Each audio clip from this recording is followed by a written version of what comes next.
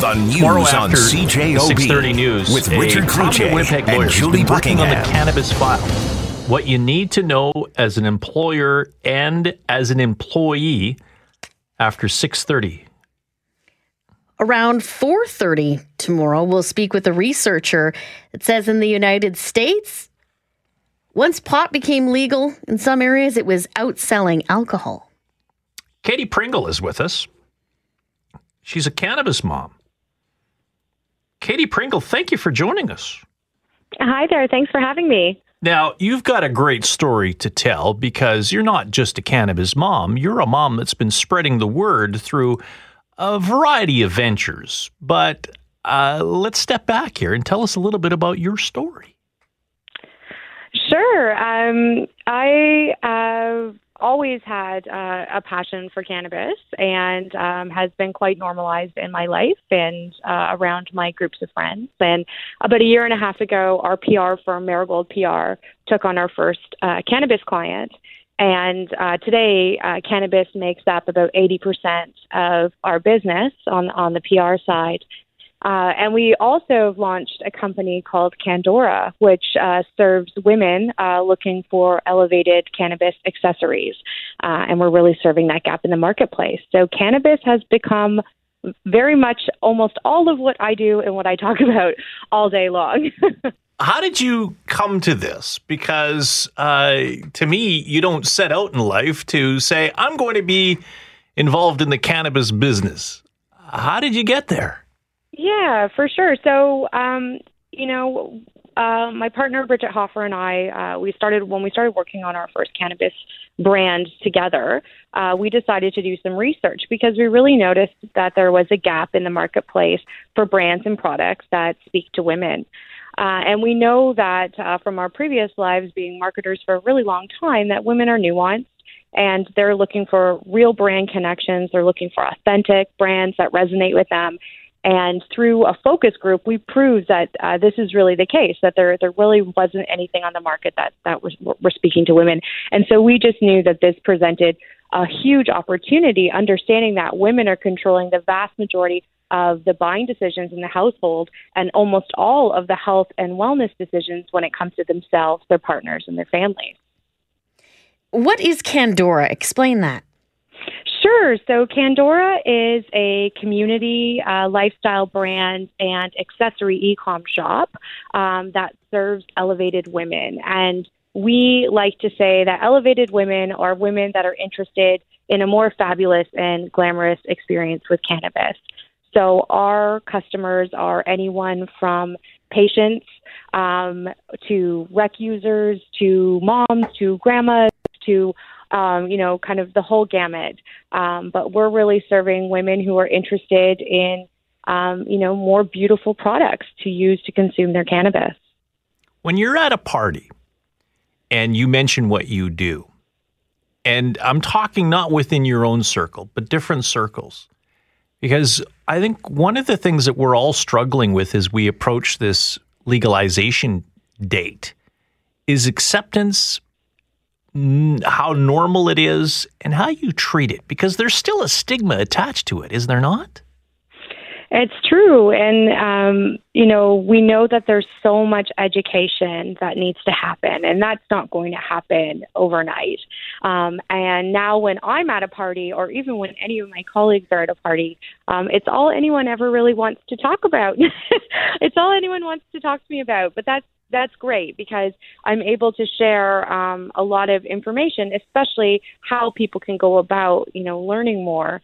And there are lots of different avenues that people can take to learn more about cannabis. And, Candora.com is one avenue. We have content on there like talking to your kids about cannabis, what it looks like to be an elevated hostess, what are some appropriate steps to take to make sure your guests are comfortable and things like that. So we're trying to be part of that conversation that helps normalize, but it really is rooted in education, that's for sure. And when people say cannabis mom, acceptance, acceptability, I have a set of friends that say, yeah, no problem, big deal. We've been doing it for years. And then I have some other friends that are going, wow, this is going to be normal and people are going to, we were having a conversation earlier today where a colleague was saying, what'd you do on the weekend? Oh, I got drunk, I got hammered, I had a few beers, and people say, yeah, is it going to be now? What'd you do on the weekend?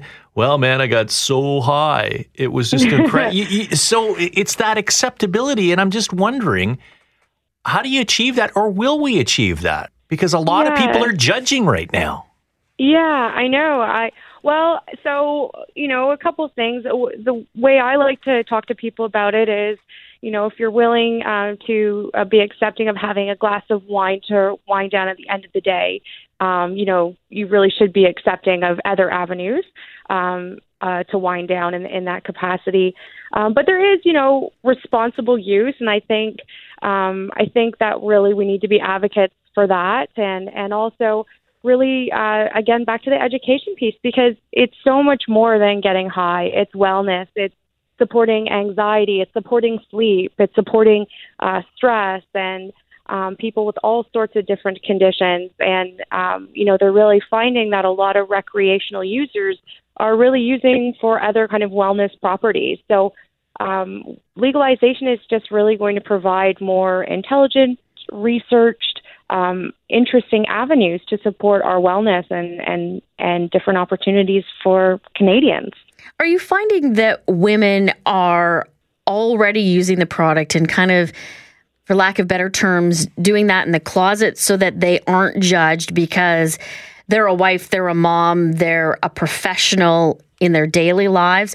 Or do you think that they have held off till this point of legalization to try it for all of those reasons? Yeah, there are lots of women are already consuming cannabis. I wish I had the stats in front of me actually for you. But lots of women are already consuming. But you're right that women do feel more stress and anxiety around other people's judgments and around women in general. I'm generalizing. Women are a big population, but they do feel they are more considerate towards how other people and how they're perceived, and so that it's part of it. But at the same time, I also like to say that I'm not going to post any photos of me with cannabis, but I also don't enjoy having photos of me with a glass of wine in my hand either. So I think what we need to do is just kind of be mindful as to, using responsibly, not driving, following the rules and the guidelines and going low and slow out of the gate and taking it easy. And again, sorry to harp on the education piece, but that's really where all the great insights are going to lie. And that's where women especially are going to have an opportunity to have that kind of dialogue to learn more about what cannabis could do for them or mean to them in their lives. Katie Pringle, you're a mom? I am. How do you talk to your kids about it? Are they old enough to have the conversation? Yeah, so I often use I'm kind of a bit of a cop out there because my kids are 3 and 6. So by the time they really understand what this conversation is, it'll be in a legalized environment. But we do know that lots of parents are facing challenges. And we know that municipalities and school systems are saddled with a lot of responsibility around education, and they're not necessarily very well funded in order to provide that. So we actually have a resource on Candora.com talking to your kids about cannabis. And we've got about 15 links there to some different resources and tools that parents can use. But, you can be in a room with me and you can spark up, and I have no problem with that. But when we're talking about children and teenagers, I have a whole different set of values. Am I wrong in that? I agree. And like responsible use, right? Like age and majority. I'm not going to advocate for my kids to be drinking underage, nor would I want them to consume cannabis underage. But, we know that those things do happen. And so, I think having an open dialogue and, probably learning to place that dialogue alongside alcohol and alongside tobacco and the other types of tough conversations, I think will be important. You'll be okay with your kids having cannabis down the road when it's legal and appropriate? When they're of age, you look at cannabis versus alcohol and the challenges that alcohol has caused in society and in my own personal family. And then you look at that versus cannabis. And, it's important to be safe with both. And when my kids are of age, I think that it's a decision that will be up to them, but I wouldn't be against it, that's for sure. And I think a lot of folks might say to you, okay, would you have a glass of wine in front of your 3 and 6-year-old? Would you, I don't know, vape cannabis in front of them? I don't. And two, cannabis is going to come so much further from smoking. Vaping is kind of the next thing. But then once edibles are on the market, it's going to be like smoking is almost passé, right? In terms of health, it's not almost, it is. So, and we don't smoke inside as a society or anything like that. But once cannabis is in edibles and cookies and all sorts of other things, there's another layer of responsibility that needs to be taken, right? Because we need to make sure that those are for adults and that it's for adult use only. So, safety first, for sure. Hey, Katie, thanks for the honest chat. I really appreciate that.